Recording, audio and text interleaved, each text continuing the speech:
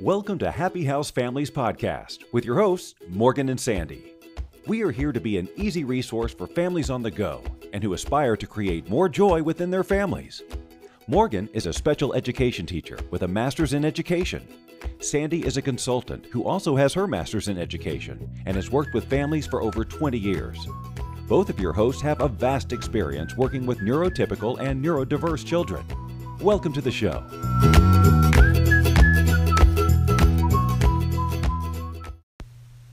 Hi, this is Happy House Families, and I'm your host, Morgan. And I am Sandy, and welcome from the Happy House Family Studios. Yeah, right here in Los Angeles, California. And this is part 2 of our exploration into ADHD. That's right. So very quickly, we're just going to do a quick review of how to explain ADHD.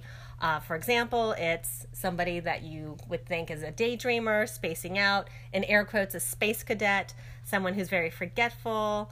And just remember that our behavior is affected by our brain. And once again, a reminder, this is a chemical imbalance within the brain. Yes. And so it's very important to get support to help manage challenges. So, for example, with ADHD, we need help to regulate our attention or knowing how to shift our attention. As I said in the last podcast, sometimes you will see people who are either quote unquote lazy or super hyper focused, and sometimes you'll notice this with some of the we've noticed this with some of the kids that we work with ADHD. There are certain things they could be super hyper focused with, like for example Minecraft, super hyper focused. Oh, yeah. What's it now? Fortnite? Yes. Yeah, exactly. Mm-hmm. Right? So, and they can do that for hours and hours and hours and dialogue about it for hours and hours and days and days and days. Right? So being able to regulate, okay, so now we're not going to be talking about Minecraft. Now we're going to work on division. Like, how do we then shift their attention from something that's preferred to something that's not preferred? Mm-hmm. So I've heard, different people talk about, ADHD being like a light switch. You're either on or you're off. So it's also very important that if you have someone with ADHD, in order to keep them engaged, you have to make sure that you're giving them a consistent positive feedback loop. So for example, some of the teachers I've worked with before with kids with ADHD, sometimes there's teachers who are like the sage on stage, where they're just in front of the classroom and talking. They're going to lose the interest of the kids with ADHD because blah, blah, blah, blah, blah, yeah. Right? So I've told teachers that, keep them engaged, give them a positive feedback loop, like engage them, talk to them, make it into a dialogue rather than a monologue. That's one way you can do it. Or even like if you walk around the classroom, like sometimes like even like, just touching them on their shoulder or something like that, just to make sure that they are participating. So having that consistent feedback loop is great. And we can even talk about having like the fidget toys, the spinners. Some different things I've recommended for the kids I work with is getting a kick band on their chair. So when they're sitting, if their legs are moving around a lot, they can kick the band. And I've had some parents say, well, isn't that going to be distracting? And it actually helps them focus, because if their body is doing something, then their brain could actually focus on what the teacher is saying. So kick bands have been really effective for the kids I work with. And you can get that on Amazon, super cheap, totally worth it. You can get, oh my gosh, I think like maybe 6 or 7 of them for less than $20. Yeah. So that's a really great one. It's just a piece of like a long rubber band. People use them for exercise. Yes. I think they're called exercise bands. So yes, and they actually call them kick bands too. Oh, they do? Yes, oh, that's exactly. Cool. For the kids just to kick. Fidget toys are also really popular, as well as squishy balls. Those are really good. Yes, the stress balls. Yes, the stress balls, as well as those yoga balls that you can sit on in the classroom. Oh, and then this one, the weighted blankets, that works great. So I've recommended to clients that if they have a child with ADHD who need these type of materials, for them just to donate several of each item to the classroom, so that it's not that their child is targeted. So it was really interesting. So I had one family, and they bought I don't know, I think up to like 8, 9, or 10 weighted blankets, and they bought kick bands, and they bought the yoga balls, like 3 of those. And I went into the classroom to observe, and all the weighted blankets were taken by other children. Oh, he wasn't, the one that you were observing wasn't yes, using it? Exactly. Oh, the family funny.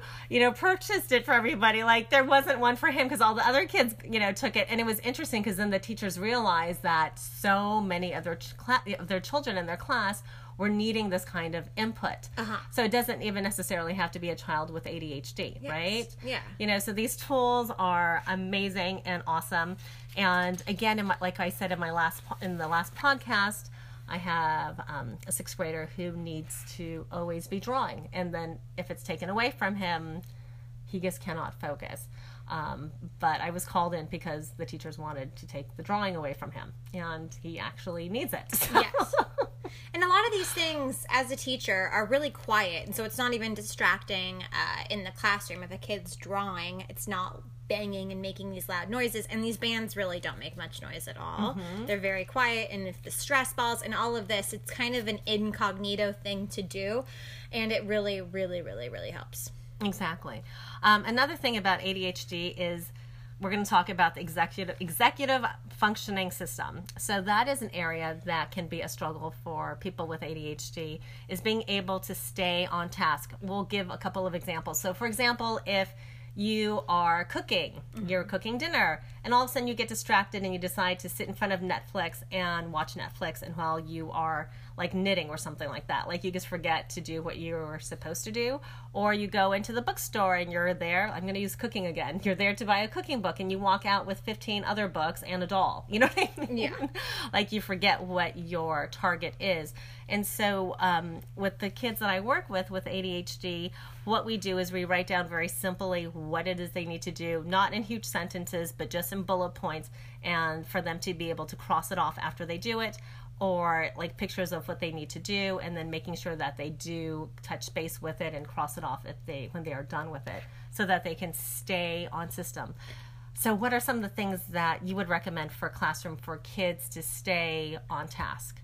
I think it's always helpful to have a schedule, depending on the age group.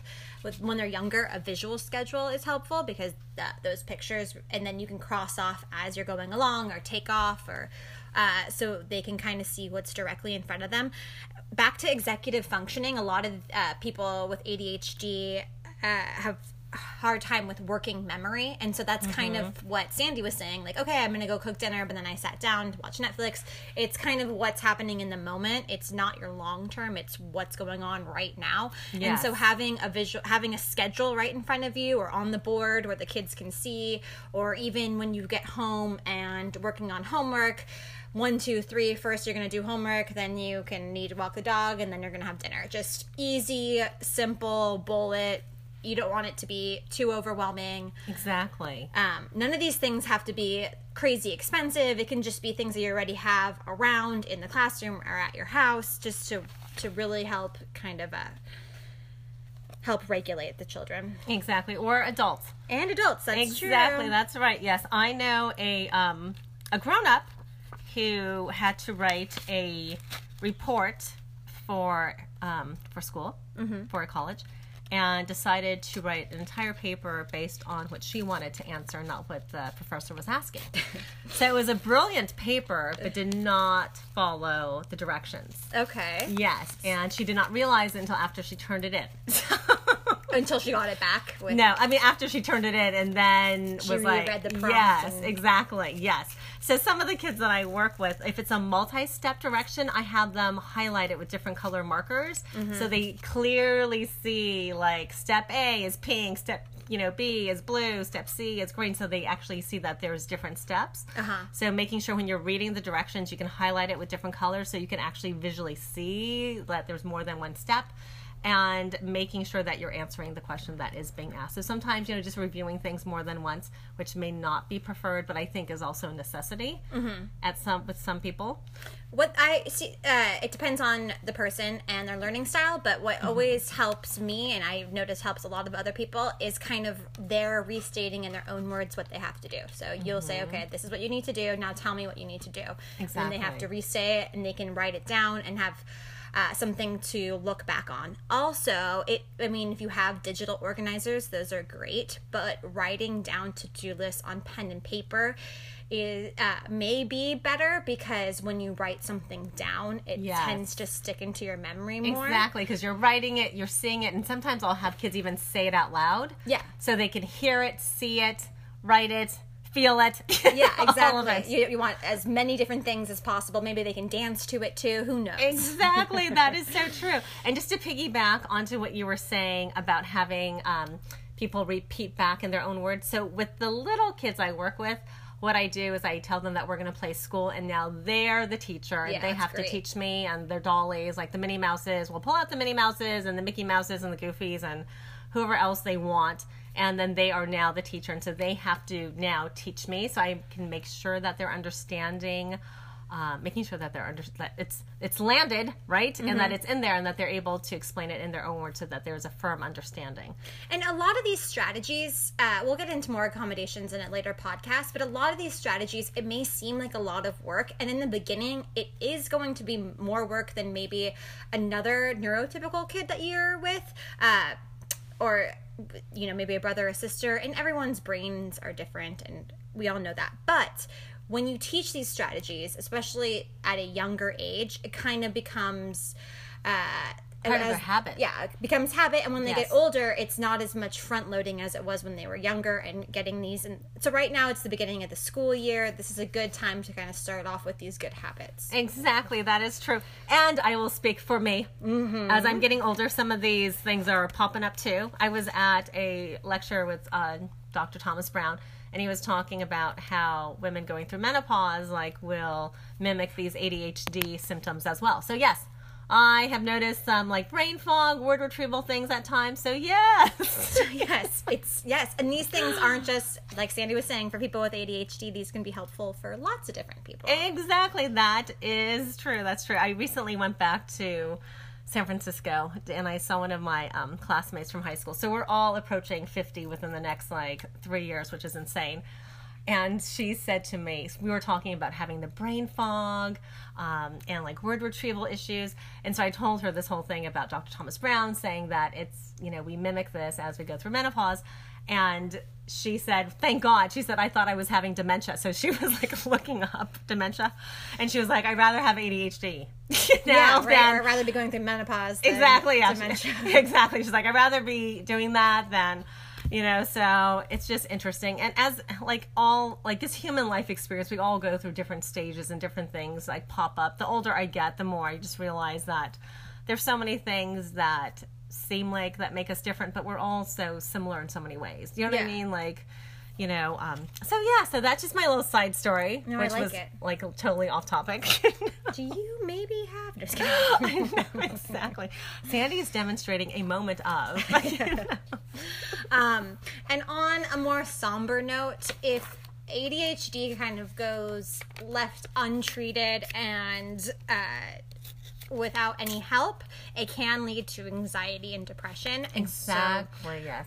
We want to make sure that we can help give these tools to at least bring some awareness to this, and so that people can get the help that they need. Exactly. So what happens is when children, when they're young and they're looked at and they're being labeled as lazy or a daydreamer or a space cadet, then they identify as that, and then that brings the anxiety or the sadness, and a lot of times there becomes a second diagnosis on top of it. And Dr. Thomas Brown does talk about how ADHD usually comes with something else. Sometimes it can come with, like you said, depression. It can come with anxiety, or it can come with autism. So then that's also something that we need to address too. Sometimes it does come with something else. So it's important to make sure that we are also working on self-esteem and working on ways to help manage, because when people with ADHD aren't able to manage, there is also an awareness that I'll just give this example. I was working with, oh my gosh, this boy maybe 15 years ago. And while we were working, he said to me, he's like, Sandy, why is my brain different than my friends? He was aware that the way that he was responding to things was different, and he also realized that he had a hard time remembering things and being able to do the multi-step directions on tests and homework. And so he did pick up a second diagnosis of depression because of it. So that was something that we had to really focus on and address and talk about, how we all are different, and for this not to become a self-identity thing of oh, I am lazy, because he's heard that from his teachers, you're so smart but you're not trying, and look, you're so smart in this area but you're not doing this. And then it becomes very confusing for a young child, and then a lot of anxiety and sad feelings come about. So this is really, I'm glad you brought it up because it's so important. Yeah. Yeah, so that's why it is very crucial to get the correct diagnosis and correct support. Care, yes. Exactly. And also just for you to know, like, your support team will change over time and over years, and it will look different at different times. Like sometimes you might need to have psychotherapy involved and sometimes you may not. So, also just realize it's just going to be a flow of service providers. Yes. And as we said before, it's not a one size fits all. Different people need different things. And so, yeah, there's anything else that you wanted to add to that? Let's see. A little bit. Like, we can talk a little bit about how, like we were talking about earlier, how this is like, if we were to equate an ADHD brain to being like a race car. Remember that example that we heard? Yeah. Yes, like, being a race car, but with like bicycle brakes. So sometimes it is hard for them to shift or regulate not only their attention, but their emotion. And I know in the DSM, they don't talk about emotional dysregulation because that's something that's hard to measure. But part of ADHD is the emotional dysregulation, and we will have a whole podcast on that as well. So sometimes people will think people with ADHD, they're too sensitive, right? And, having been in relationships with people with ADHD, the too sensitive stuff does pop up. As you have heard stories of, so then it's like important to remember, like, okay, this is where that is coming from, right? And it's important that your child, if this is your child or yourself with ADHD, to realize that this is not a personality flaw. Make sure that you don't attribute it to that, because that can be very damaging to you psychologically. Because, as we said, it could put you at risk for a second diagnosis. So it's so important to focus on your strengths. So if your child has ADHD, make sure that you spend just as much time, if not more time, focusing on their strengths rather than the areas that they need to work on, because you want to make sure that you're really building up a lot of good, happiness and self-esteem, so that there is energy to work on the areas that need improvement. And I just think that's true for everyone. Yeah. Like, focus on what your strengths are, so you're happy and that you feel confident enough to go conquer the things that are hard for you. Yeah, and you're more likely to get things completed when you're happier doing it. Oh, yeah, exactly. And then also, we can end on this. Your difference, all our differences, just make this world a better place. Yes. Because if we all were the same, how boring would that be? Yeah, and a little fun fact is that people diagnosed with ADHD are 3 times more likely to start their own business. Yes, like us, right? There you go. Right now. Exactly. Right now, we are starting our business. So that is our second podcast. Yeah. And then the next podcast that we will be bringing to you next week is how to find the right therapist and how to get support. Yes. So thank you so much for listening. And we look forward to hearing from you. If you have any questions or comments, please email us at happyhousefamilies@gmail.com. Thanks. Thank you for listening. To contact Sandy and Morgan, check out happyhousefamilies.com or email at happyhousefamilies@gmail.com. Don't forget to check out their Facebook page to join the community. If you like the podcast, be sure to rate us. It helps the show be discovered more easily and help more people.